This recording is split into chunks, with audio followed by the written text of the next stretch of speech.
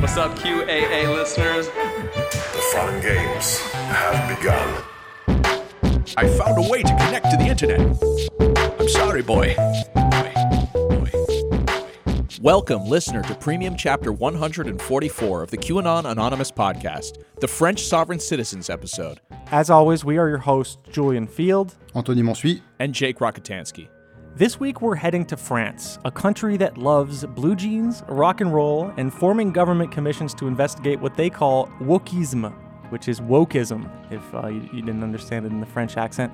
Now, the French, despite their more solid welfare state and stunning cheeses, seem intent on shittily adapting the American culture wars, including the rise of so-called sovereign citizens who believe they are not subject to certain government laws, or even all of them, which is a state of mind they achieve through a combination of mental gymnastics and fraudulent legalese.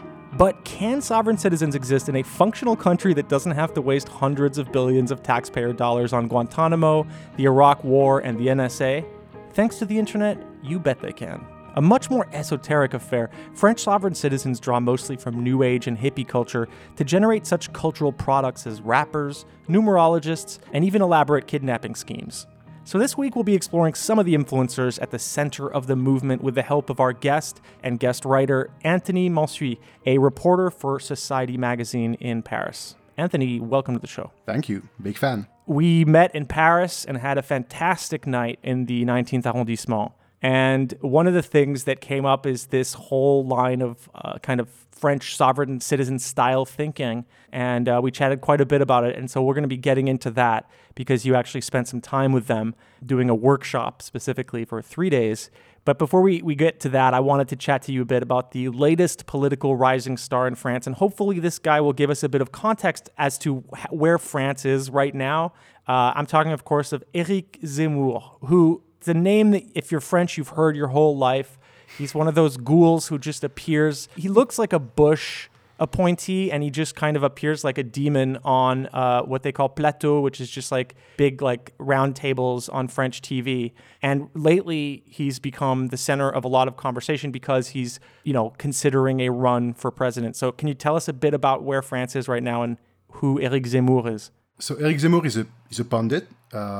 He's worked for years at a right-wing daily newspaper, a very old institution called Le Figaro. And he grew up to fame, I think it's around 2005, 2006, when he joined a Saturday night talk show, which was one of the most important shows of the decade. So there you had high-profile politicians, actors, writers, basically a mix between lowbrow and highbrow culture. And so Zemmour was there throughout, so you could see him interview a presidential candidate, and the next minute is going to thrash a politically correct liberal comedian, for example. And people really enjoyed that. The effect it had basically was to give people license to behave like an Islamophobic intellectual renegade. Mm-hmm. That's kind of how he sees himself, and that's kind of his core constituency today. You see very well-dressed young guys in their 20s thinking they're, a punk rocker, talking like Éric Zemmour. Migrants, agriculture, euro, défense, GAFA, Iran, Russie, commerce international. Pas un sujet où l'Europe ne déploie son incapacité à tenir ses promesses. Europe bloquée, Europe divisée, Europe impuissante. Ce n'est plus une simple crise, mais une crise du système. And so, I mean, to be clear, he has basically said that Marine Le Pen, who is the candidate for the far right, the furthest right and oldest standing French party on that side, legendarily racist and awful, really like the people that people go out in the streets to make sure they don't get elected kind of thing in France. But he considers himself to the right of her, if anything, that she's soft. Oh, he says she's far left, basically.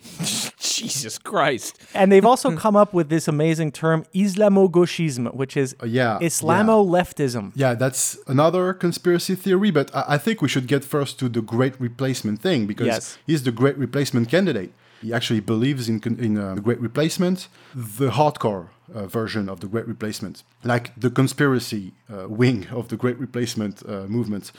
I mean, he comes from, his family comes from Algeria, the Blackfoot, the Pieds Noirs, the Jewish people who came back after the war.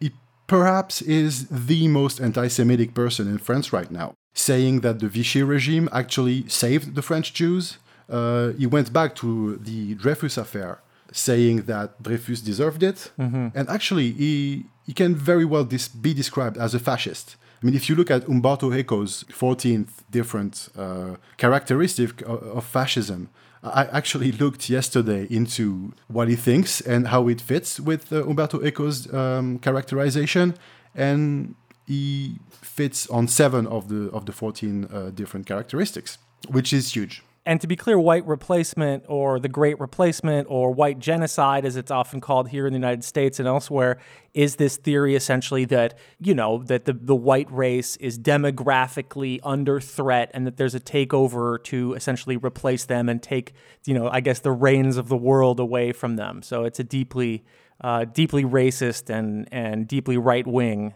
conspiracy theory, essentially. Yeah, it describes a reality, which is that we've had a lot of immigration in France, and that through time and with mixing of the populations, of course, you see more people of different colors in the country. But describing this reality and then saying that it's a conspiracy between the countries in the Sahara region and different leftist organizations to repopulate and change the demographic typology of the country is another thing. And that goes to what you described with Islamo-leftism, which is a fantasized alliance between far-left movements and the Muslim Brotherhood, basically, or Islamist forces, to implement far-left economic reform and the Sharia law. Mm-hmm.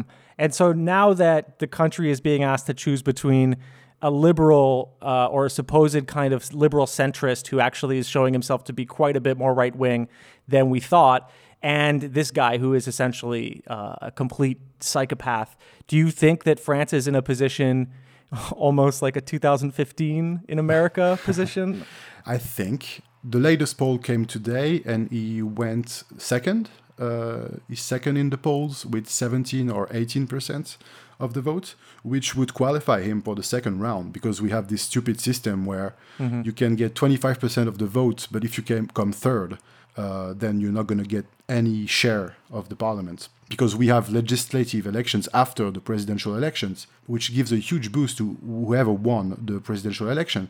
That's why Macron was able to get a huge majority in parliament with a 6-month-old political party. At the moment, the big question is, can we compare Eric Zemmour to Donald Trump? Or can we compare 2021 France to 2015 America? And I guess a lot of that comes from the fact that journalists don't want to make the same mistake that American journalists did in 2016, thinking there was no way he could win. And my take on this is, he is the French Trump. He's been speaking to the Islamophobic part of our subconscious for 15 years. And he resonates the same way Trump does. I mean, Trump's like a huge sponge-like figure full of cholesterol. And Zemmour is a pseudo-intellectual with a very bad breath. Yeah. And it's a bit, he's got a Peterson vibe. He thinks of himself almost as like, he's a combination of like a public intellectual and like one of these dark web like intellectual guys. It's concerning. And with huge ears. I mean, you haven't seen ears like that. Yeah. Well, as a kid who got called Dumbo in the cour de récréation, I really resent you bringing that up. Sorry for this. This is, no, I shouldn't say that. It's fine. They're my people. It's kind of forbidden to like him, the same way it was forbidden to like Trump 5 years ago. And it makes him all the more appealing. So right now the question is he a bubble? I mean, in every country you see campaigns like this becoming bubbles for a couple of months or a couple of weeks and then peter out and it doesn't do anything. But I think he's not a new person in our country. He's not a new phenomenon. He's been controversial for years and everybody's got their own opinion of him. And now I guess the question is, can you like him and vote for him? Is it going to translate into something in the ballot box? I'm very pessimistic about it. I think yes. All right. Well, on that great note, let's jump right into it. French sovereign citizens, the godmother. To understand the phenomenon of French sovereign citizens, I think it's useful to mention what journalist Anna Merlan calls the conspiracy singularity. This is the idea that conspiracy theories and communities are merging with one another in the United States, forming, in Merlan's words, one gigantic mass of suspicion. I'm bringing this up because it also appears to be happening in France, and because our sovereign citizens are not really single-issue conspiracy theorists. They share the bottom of the French cultural barrel with QAnon, 5D consciousness, and other conspirituality madness, all of which can be found mixed together in these social media circles. A major character in this story is Alice Paz-Almar, which means peace at the sea in Spanish. She's a roving French hippie whose followers envision as a modern Louise Michel. For those who don't know, Louise Michel was a 19th century feminist and anarchist icon, known for her role in the creation of the Paris Commune. In contrast, Alice Paz-Almar recently made waves by announcing a plan to buy a 750,000 euro Bastide, which is a term that refers to beautiful bougie properties typically located in the south of France. Nice. This is the kind of cult that I'm into. Get me some tapenade, I'll get some fucking melons, and we can just have one of these lovely, to the sound of the cicadas, we can all become sovereign. To raise money for the project, Paz-Almar started a crowdfunding campaign, which reached 300,000 euros before the media realized that Alice Paz-Almar was actually the same person who'd been linked to the kidnapping of a child back in April. To find out more, I recently attended one of her 3-day sovereignty workshops, which promised to help me cut all ties with the rest of society. But before we get to Alice and her workshops, we have to rewind a little bit and travel to Quebec, Canada, a province that has acted as a major conveyor belt for French conspiracy theories, with bloggers and YouTubers soaking up North American paranoia and translating it for the French-speaking internet. Nice. Guylaine Langto is probably the godmother of French sovereign citizens. A former doctor and health entrepreneur, she has recently turned anti-vax activist and tax protester. But there's more to her than ideology. You have been listening to a sample of a premium episode of QAnon Anonymous. We don't run any advertising on the show, and we'd like to keep it that way. For $5 a month, you'll get access to this episode, a new one each week, and our entire library of premium episodes. So head on over to patreon.com/QAnon Anonymous and subscribe. Thank you. Thanks. I love you. Jake loves you.